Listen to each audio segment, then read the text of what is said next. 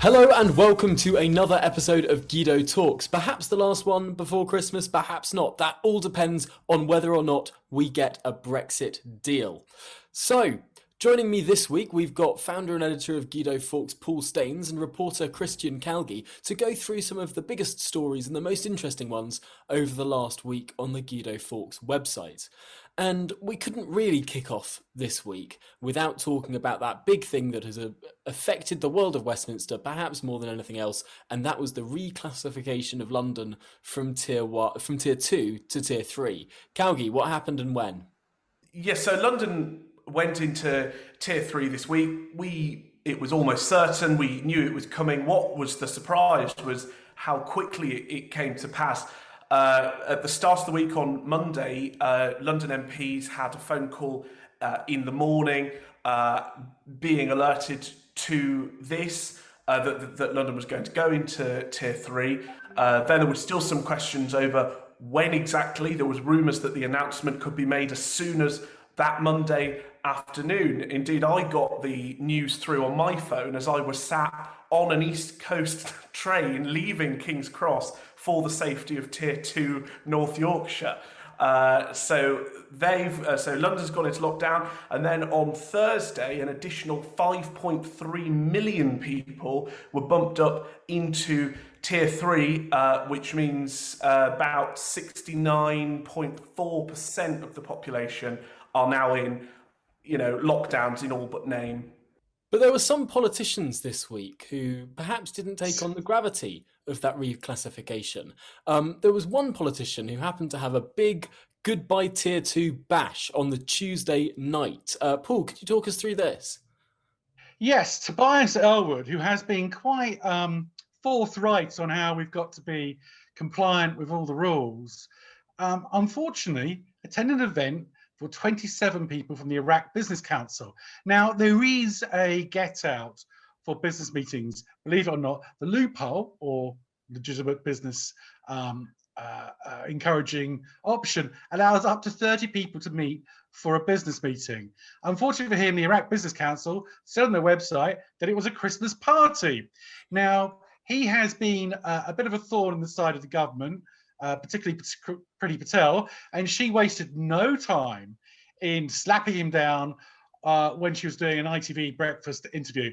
And I think we have the video. A dinner of 27 people, a Christmas party is an egregious breach, because that's what your colleague Tobias Ellwood. Well, it is. Of course, it is exactly that. And I've said it numerous times throughout this year, and again today. We want people to stick with the guidance, follow the laws that are in place. We want to minimise contact with public because obviously it's human contact that leads to the spread of the virus, and it's important that we minimise that. Just to be clear, you think that was an egregious breach, given that speech? Having dinner with, outside of the rules with a large number of people is a breach of the regulations. And we should just be very clear that, I say this day in, day out. I see police officers every day. I speak to police officers, all the time that are having to enforce the regulations.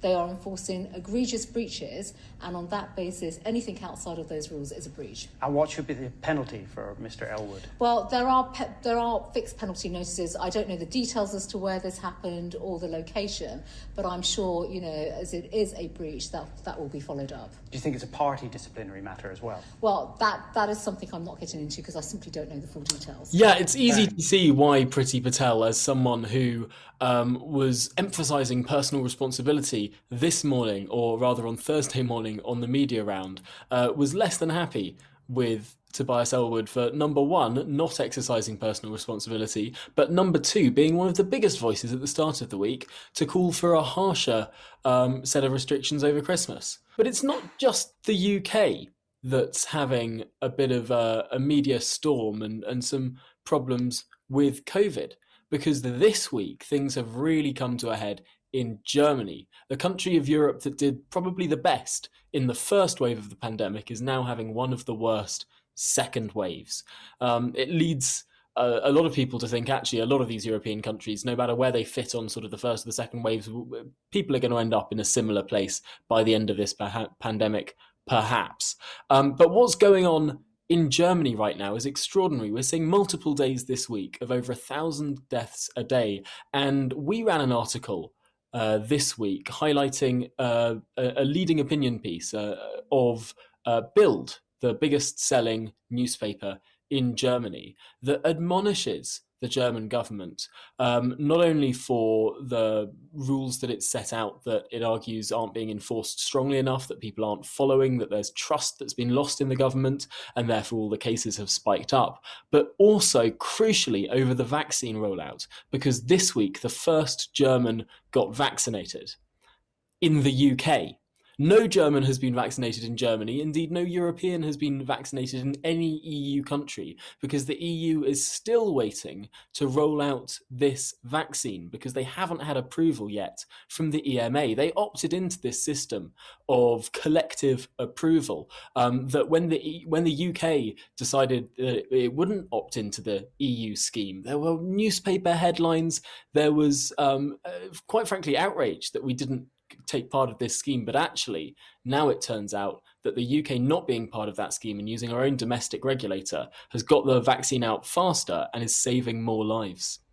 Incidentally, here in Ireland, it's been noted in the Irish press that the first person vaccinated in the UK was an Irish woman. Now, some of our readers are complaining because when I said that on Twitter, they point out that she was from Enniskillen. Well, that is on the island of Ireland as far as I'm concerned, so she's Irish. But I believe the island of Ireland is within the British Isles, and therefore she's British. Brilliant. I think we're not going to dive down this rabbit hole. Let's not. Anyway, you put the border down the Irish Sea, so, you know. Gosh, it must be very frustrating to be someone in the to be an elderly and vulnerable person on the Republic side of the borders, and having not elderly, Tom, and sort of having a neighbour being vaccinated just down the road on the other side of the border. I'm not elderly. You need to get its act together. I mean, obviously, the situation in the north is much worse than the situation in the south because of the incompetent administration. But let's not go into it. Right, foreign policy aside, what else happened this week was Our World in Data, that gold standard globally used site that compares countries in terms of death rates and case rates, and we're very used to these graphs right now, has come out with a new graph, a new page on its website, and this is how many vaccines have been distributed by each country around the world. And this week, it looks glorious because there is one country in the world that is deep blue for having over 100,000 vaccines being administered, and no other country has got any data in yet. It's one of these things where we can actually take a little bit of pride in how Britain is done for once in this pandemic. It's amazing. Have the Americans started vaccinating now? They have, but they haven't done it for a full week, so they don't have the data to be submitted to Our World in Data quite yet. We've obviously been doing it for almost 2 full weeks now. Well, and I'm amazed that Russia hasn't registered any vaccinations, given they had a 95% effective one about 3 weeks ago. Well, it's top secret information, isn't it, over there? By the way, I don't know if people saw the story we did today, Thursday, which is that Reuters is reporting that the EU declined to buy 500 million doses of the Pfizer vaccine on cost grounds. 470,000 EU citizens have died because of COVID-19, and they're arguing about the cost of vaccinations. As it stands today, nobody in the EU has received a vaccination. So I really think, and they are now scrambling around and panicking in Commission to get 100 million Pfizer doses.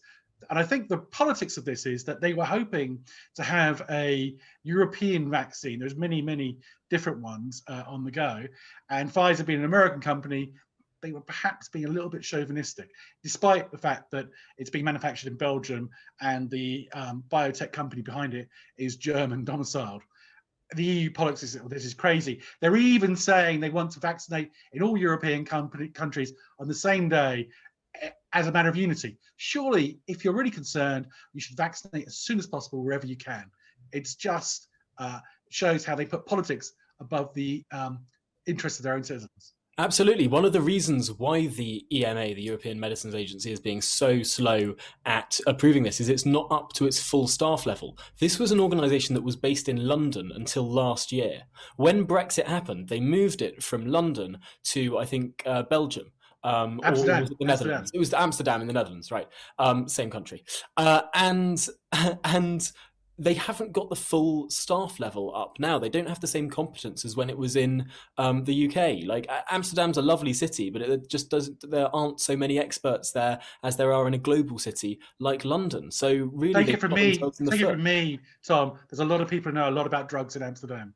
But they're also laid back. That's the problem. I think the other madness that we covered briefly in a piece last week or 2 weeks ago, talking about the Guardian's Remainer pessimism, is that Europe, in return for Britain's participation in the European charge for a vaccine, wanted us to scrap the Oxford vaccine trials, which are set to provide the majority of our vaccinations. So thank God we didn't.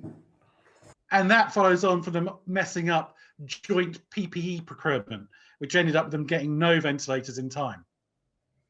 It is bonkers, especially because this Pfizer vaccine needs to be stored at such cold temperatures. It can't be taken out of the fridge more than 1 or 2 times, I think. The logistics in terms of delivering it are really hard. It's quite hard to see how you're going to get it out to some of the really quite poor Eastern European countries at the same time you're going to be delivering it in the rich Western European countries. To say that needs to happen all at the same time or it can't happen at all is just going to cost lives. There's no doubt about it.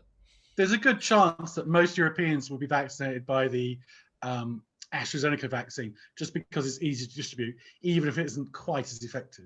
And Britain's rollout is going very well, but it wouldn't be if one Corbynista was in charge, and that is Piers Corbyn, who this week we discovered a new level of his anti-vaxxer campaign, which was delivering leaflets in predominantly Jewish areas of North London, comparing the vaccination with Auschwitz. And as you can imagine, it was not very, quite distressing post for a lot of locals who've complained to MPs about it, but I'm not sure there's much can be done about that. I mean, distressing doesn't say the half of it. The Auschwitz Museum in Auschwitz put out a statement condemning the leaflet. It's just extraordinary. I don't know what went wrong with the Corbyn's parents, but it's just, it happens time and time again, doesn't it? They get to be unfairly portrayed as anti-Semitic. How can that happen?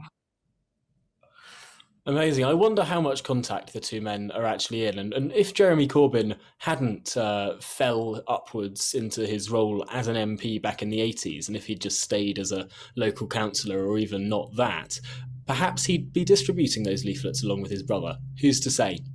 But we should probably move away from leaflet distribution in London and look at some regional news, because there was a Scottish nationalist member of Parliament who pulled a stunt, actually, in the internal market bill debate on Wednesday night.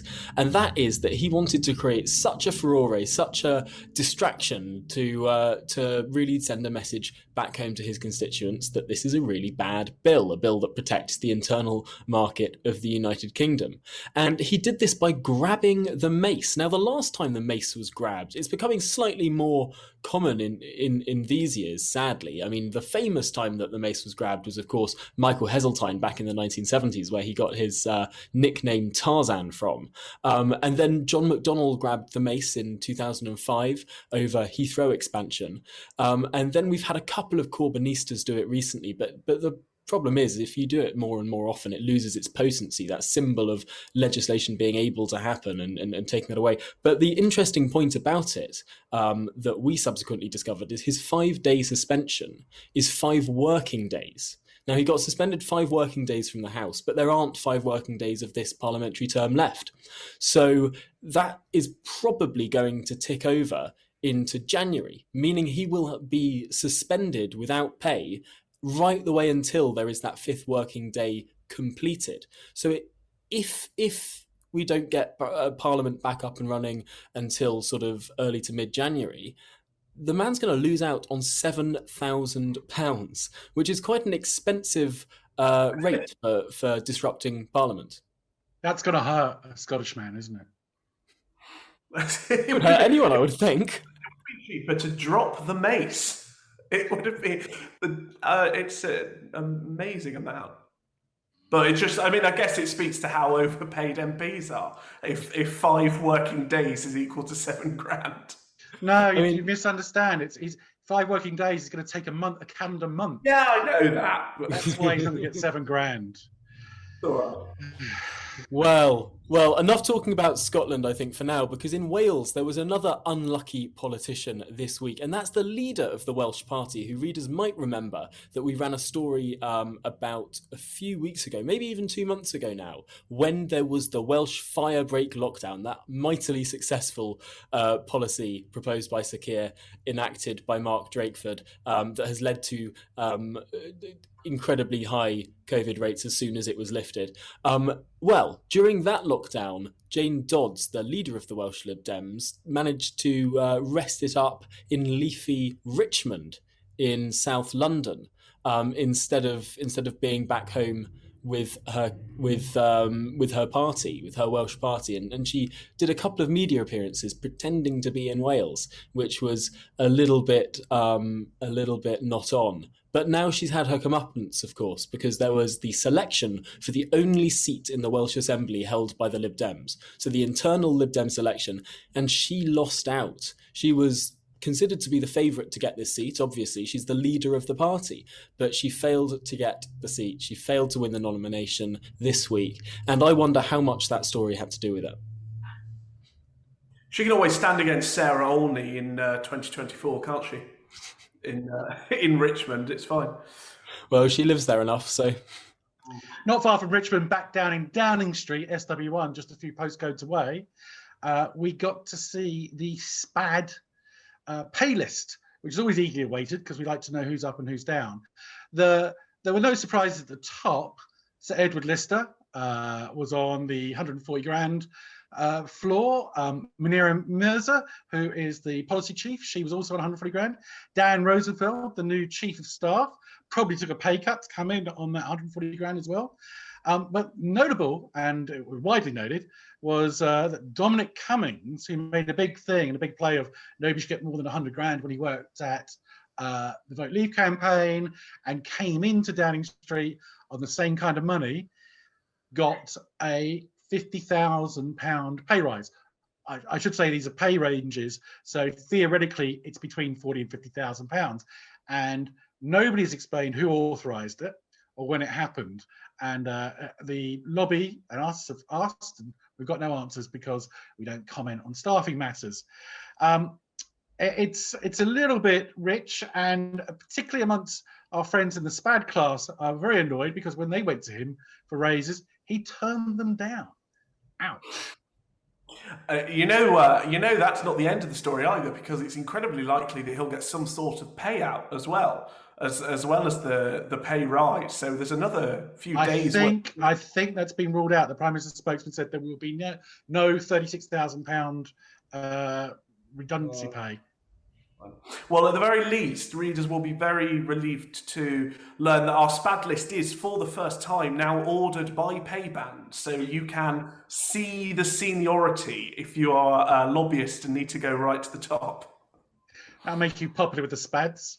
I'm very popular with the SPADs. Well, talking of things that cost the taxpayer too much money, there's been movement towards a Brexit agreement this week, Calgie. Yes, there has. On Wednesday morning, we woke up to hear Ursula von der Leyen say that there is now a path to a deal. She did say a very narrow path, but there was one.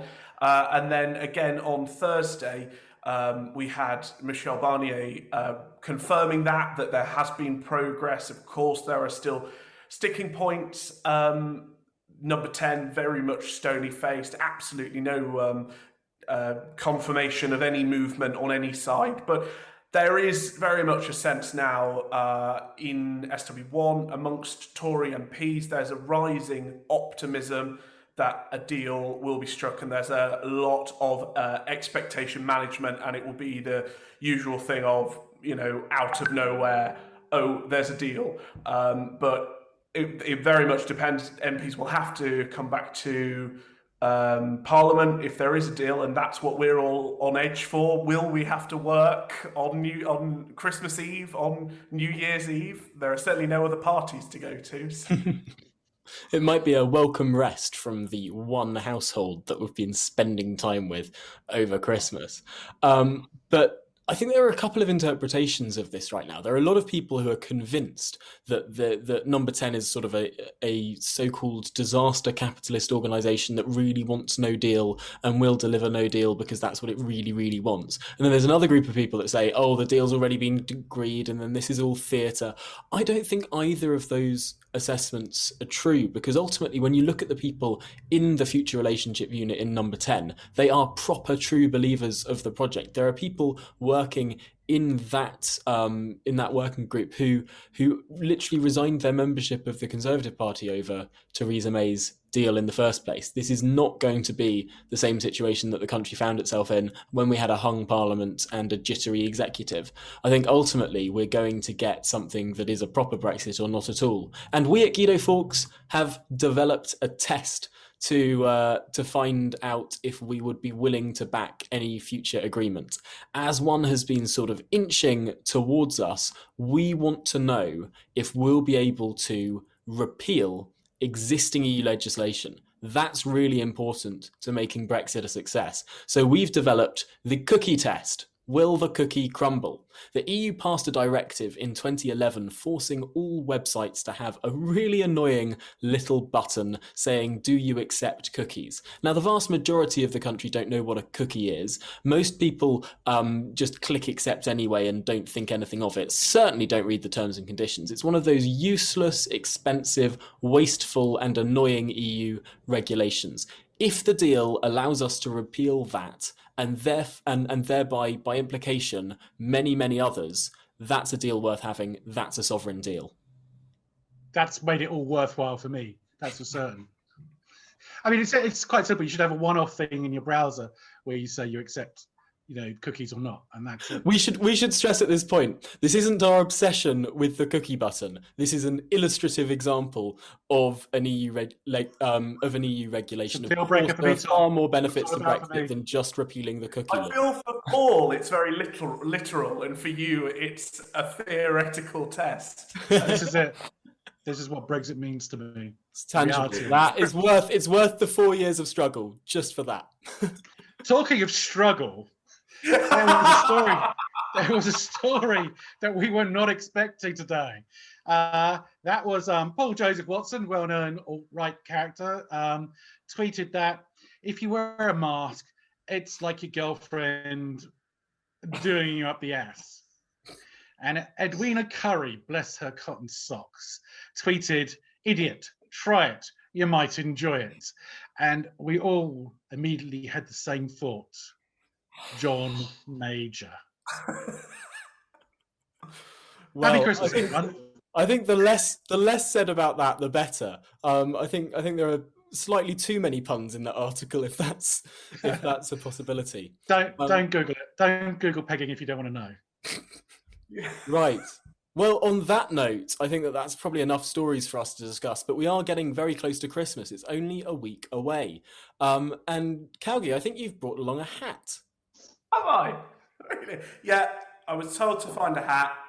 I found a hat. It doesn't fit, but it does say naughty on it. Very good.